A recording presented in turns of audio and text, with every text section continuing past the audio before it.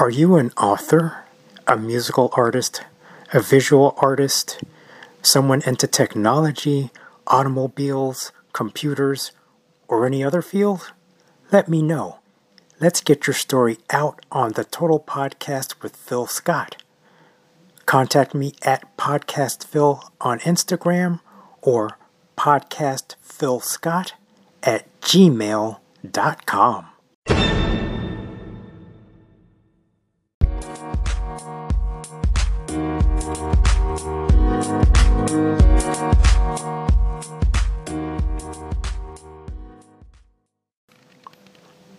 Hello, and welcome to this episode of the Total Podcast with me, your host, Phil Scott. On this episode of the Total Podcast, I'm going to do a breakfast cereal comparison. Now, Frosted Flakes have been around for decades, and they have been the go-to cereal for millions of people across the country. Today, I'm going to compare Kellogg's Frosted Flakes with Malt Frosted Flakes. Now, just to give you a heads up here, Malt is under the Post Cereal brands now. So, this is Post Cereal's version of Frosted Flakes. So, there are many different brands under the Post Consumer Products division now. And Malt Cereals is one of them. So I was kind of surprised to find that out when I was looking at the little container. So basically this is how my test went. Now, I'm not a huge cereal eater. I haven't been for a long time. I'll buy small containers of cereal when I just want just a little bit of cereal every now and then. So for this test, I bought a single serving container of Kellogg's Frosted Flakes and a single serving container of Frosted Flakes by Malt, which again is under the Post Consumer Brands umbrella now. So this is what I discovered about both brands of cornflakes. Frosted Flakes, I should say. They are cornflakes, but they are frosted, which means they have sugar on them. So taste-wise, I'll start with the Kellogg's first. It seems to be, I would say, cooked more. They're crunchier and darker in texture and color than the Malt Frosted Flakes. They also have a slightly less sweet taste than the Malt.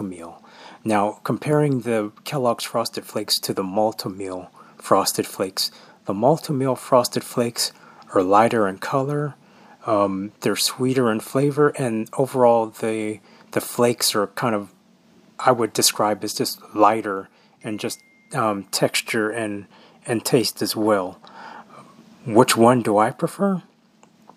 Well, taste-wise, I prefer the Malt. Now, this is just my own opinion. Everyone will have their own opinions, of course, with the cereal. But I prefer, taste-wise, I prefer the Malt because it's got that lighter texture with the corn flakes.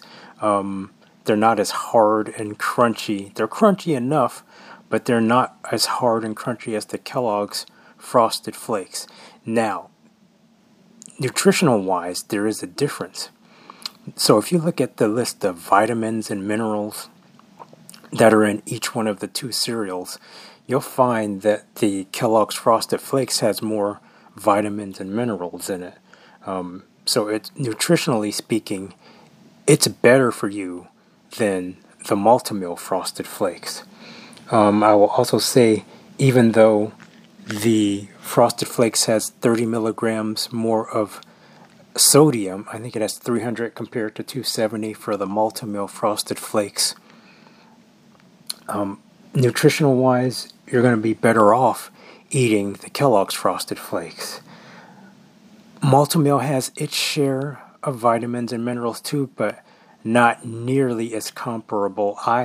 From what I see, looking at the nutritional labels, and you can do this too, and I'll put links for both cereals on the show notes and then on the website. I'll put them on the Anchor website so you can see that. But in terms of nutritional value, yeah, the Frosted Flakes are much better in terms of giving you more vitamins and minerals. So, which one should you choose? Choose the one that you prefer. I would choose myself if I wanted the most bang for my buck in terms of vitamins and minerals. I'm going with the Frosted Flakes. But if I'm just going to buy one of these for just pure taste, I'm going with the Malt Frosted Flakes. So that is my test of Kellogg's Frosted Flakes and Malt Frosted Flakes.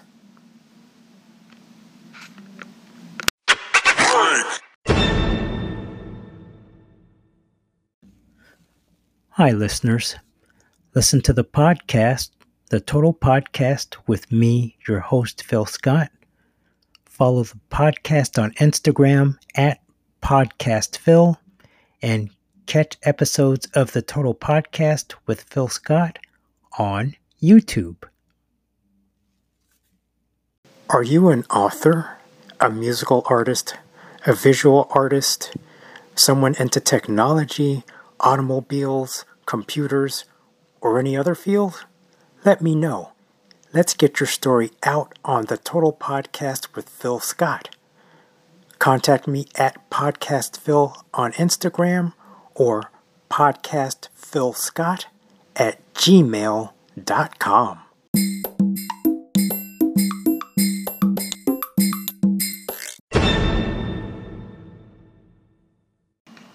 And here is a bit of quick drone news before I end this episode. Now, recently, DJI came out with the firmware update that everyone's been waiting for the Mavic 3 drone. If you recall, the Mavic 3 came out on November 5th, but it came incomplete with all of the features that DJI promised would be on the drone. So DJI rolled out a firmware update in December, and then finally they did the big one here in January, as this is when this episode was recorded, in January of 2022. So DJI has finally come out with the major firmware update that gives all of the features available on the DJI Mavic 3 drone. Now, remember, this is a $2,200 drone base model. You get the Fly More combo for $3,000. Again, that's not including taxes on the drones.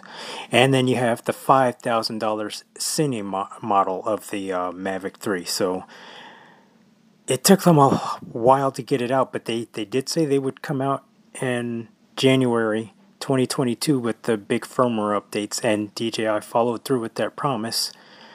So hopefully owners of this drone or prospective owners of the DJI Mavic 3 will be pleased with what they see. A great review. And there's some great reviews on the Mavic 3 online. One of my favorite reviewers of drones is Captain Drone. He's on YouTube. I will put a link to his YouTube page in the show notes. So if you want to see reviews on just many drones, because he's pretty non-biased when it comes to drones, which I love that about his reviews. He's reviewed many drones over the years. If you want to catch his Mavic 3 reviews, catch them on YouTube, and I will have links to Captain Drone's YouTube channel on the show notes. So, with that is the end of this episode of the Total Podcast with me, your host, Phil Scott. Now, I just want to quickly put out there too before I end this episode, if you're an artist, an author, you're someone into technologies, computers, or anything of the sort, whatever it is that you do, I'd like to have you on the show to talk about what you do. Let's get your story out there.